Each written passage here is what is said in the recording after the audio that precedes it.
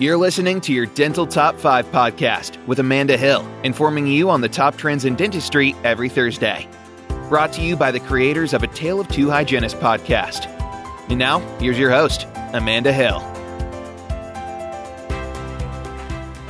Hello, and welcome to this week's episode of your Dental Top 5, where we take trending topics in dentistry and break them down into 5 usable highlights that you can take back to your op, your life, or just look smarter at your next dinner party.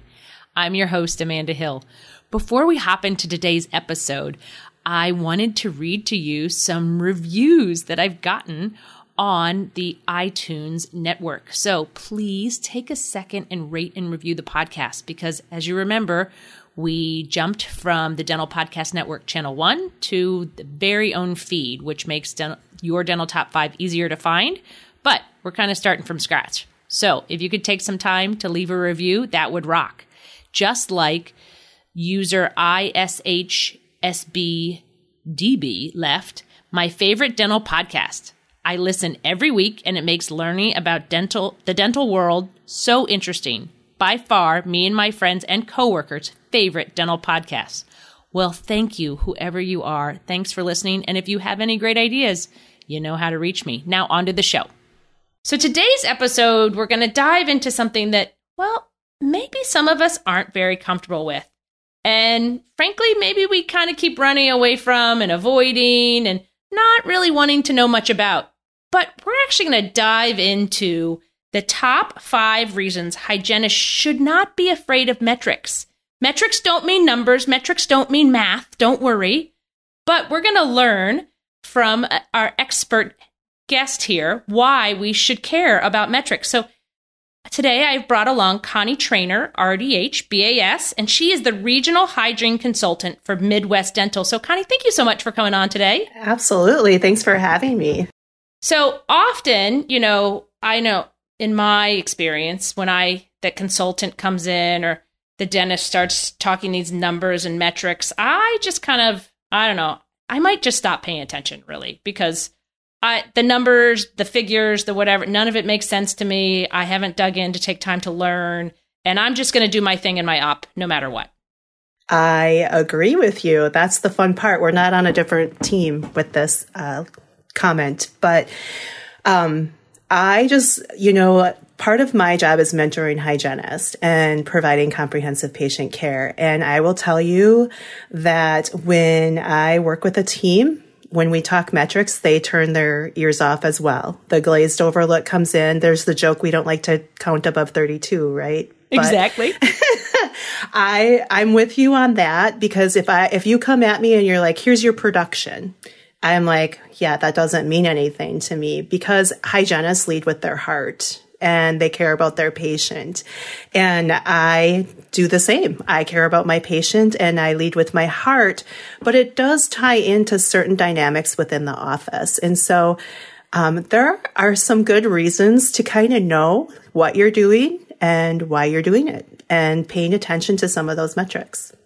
I love that you understand, though. I love that you're not, no, you should just listen because it's really important. But that's totally what it's all about. I lead with my heart and all these numbers and gobbledygooks and codes that I understand I should care about.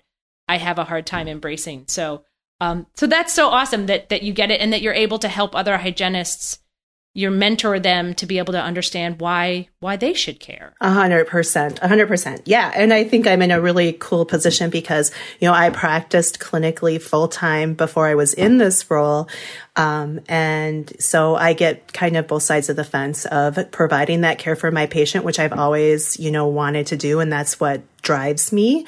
But now I can help mentor other hygienists and they can impact that many more patients. And so, that's just, I found myself in a really unique position to kind of talk about this. So that's what I enjoy most about my current position. I love it. Well, let's launch into your top 5. What is the number one reason why hygienists should not be afraid of metrics? All right. Number 1 is help establish goals. So I think as hygienists, we tend to be type A. I think we tend to be motivated. And so I always say, how do you know where you're going if you don't know where you are? And so I think it's good to say, okay, here's the services I provide to my patients. Here's what I'd like to improve upon. So just taking a look and reflecting on, hey, this is where we're going to go. And so how do you know where you're going to go if you don't know where you're starting from? And so I think it's a nice venue to kind of have that staff meeting and just say, hey, here's where the hygiene department is. What do we want to focus on as a team or an individual hygienist?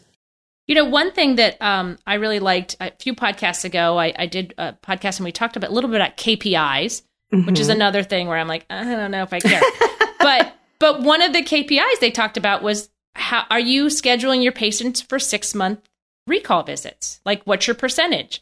So a goal doesn't have to mean more money. A goal isn't centered around what money are you bringing to practice. A goal can be centered around just taking care of patients.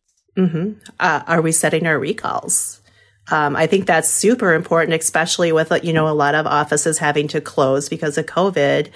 And I don't know, we've dubbed it the big dip because this is the time where we were closed and now that 6 months has come around. And what do we know? We spend a lot of time chasing patients who haven't scheduled to get them back in. That's a lot of man hours. And one thing I do know from my journey within our practices is hygienists don't like to make phone calls. So, and I was the same way, like, fill my schedule. I don't want to call a patient. Well, if you don't want to call a patient, then by scheduling that recall before they leave, super important, right? Because then your schedule is going to be full and they can't ask you to call patients.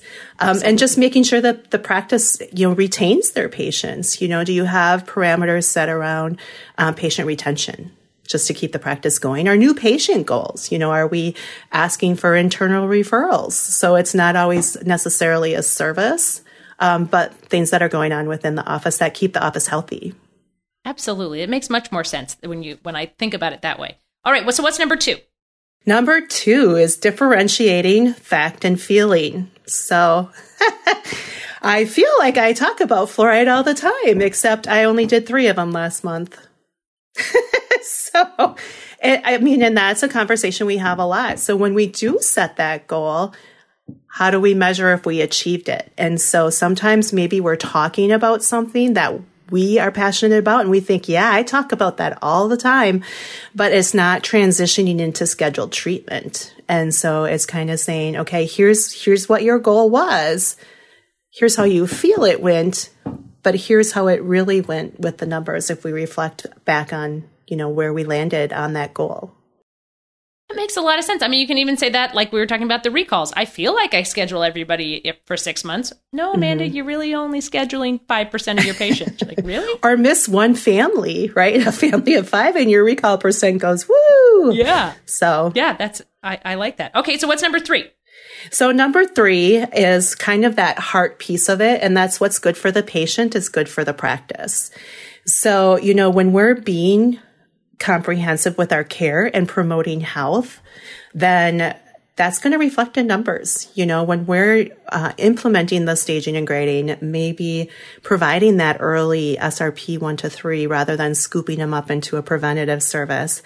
Now we get to see that patient every 3 months. Cleaning's better for a patient. They're healthier. And then you've done something that helps your practice as well. But on the flip side, from that hygiene piece of me, gosh, my patient's gums aren't bleeding, their tissue's looking tighter, their appointments are easier for them, so they're not dreading the painful, oh, Connie makes my gums bleed, right? So it's really, really cool to see. I will tell you, in my career, I've had a couple different opportunities to start in an office where there wasn't that perio piece of it and had full doctor support to implement that.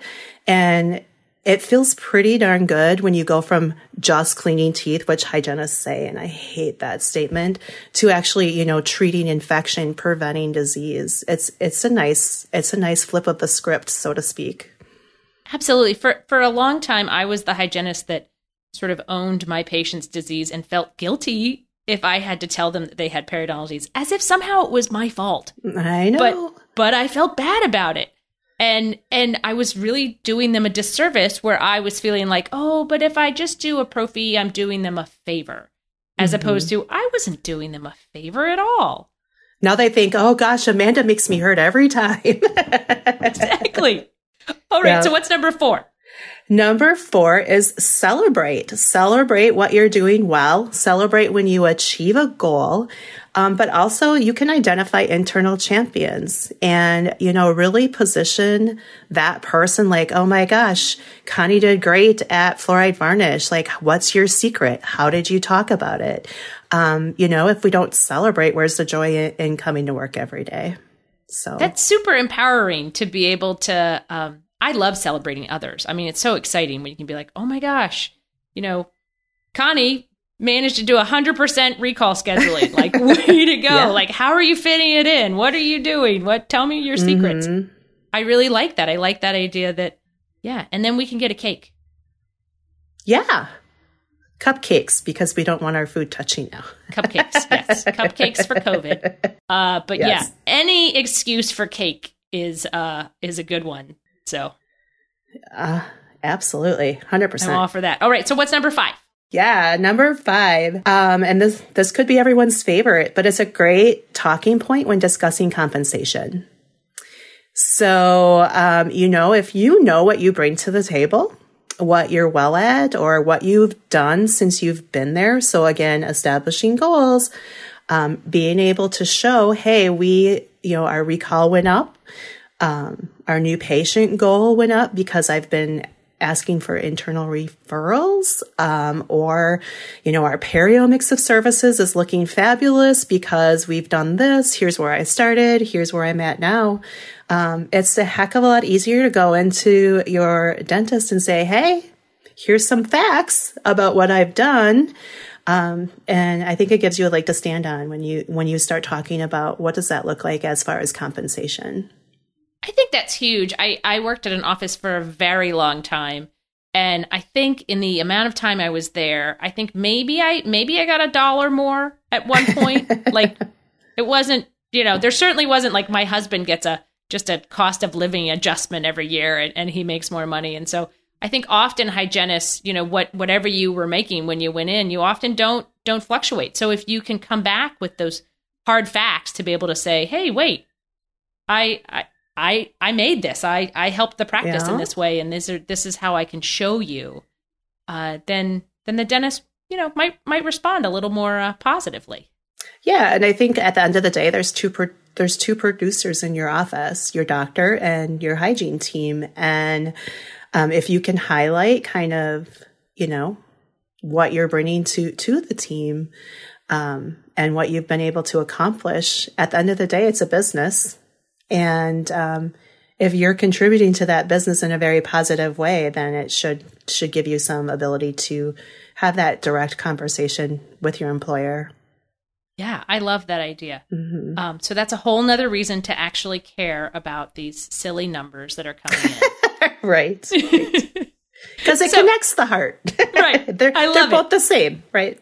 So let's review the top 5. So the top 5 reasons hygienists should not be afraid of metrics. Number 1 is it helps you establish goals. And remember, goals aren't necessarily a bad thing because you can't, what did you say? You can't know where you're going if you don't know where you're starting. You can't know where you're going if you don't know where you are.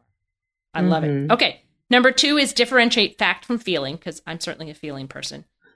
Number 3 is what's good for the practice is good for the patient. Comprehensive care. Isn't that our goal? Like, that is our goal, is this comprehensive care.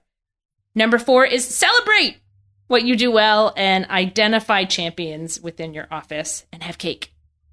And number 5 is it's a great talking point for when discussing compensation. So that's how you're going to get that raise, because you can show all the awesome things you're doing. Well, Connie, thank you so much for coming on today. If people want to know more about you or know more about goals or things like that, how can they reach out to you? Absolutely. They can email me at connie.trainer@gmail.com. Awesome. Well, thank you so much for coming on today. You bet. It was fun. And now I'm going to go and actually look at some goals in my office and try to be better at that. It's good to have goals. I might need your help. You bet. All right, everyone. We all know that only 4 out of 5 dentists could agree. So if you have something to add to this top 5, or you have an idea for a whole nother top 5, email me at amandahillrdh@gmail.com. And we'll be sure to include your dental top 5. Make it a great day. Thank you for tuning in to another episode of your Dental Top 5. Be sure to join us next Thursday to hear more from Amanda.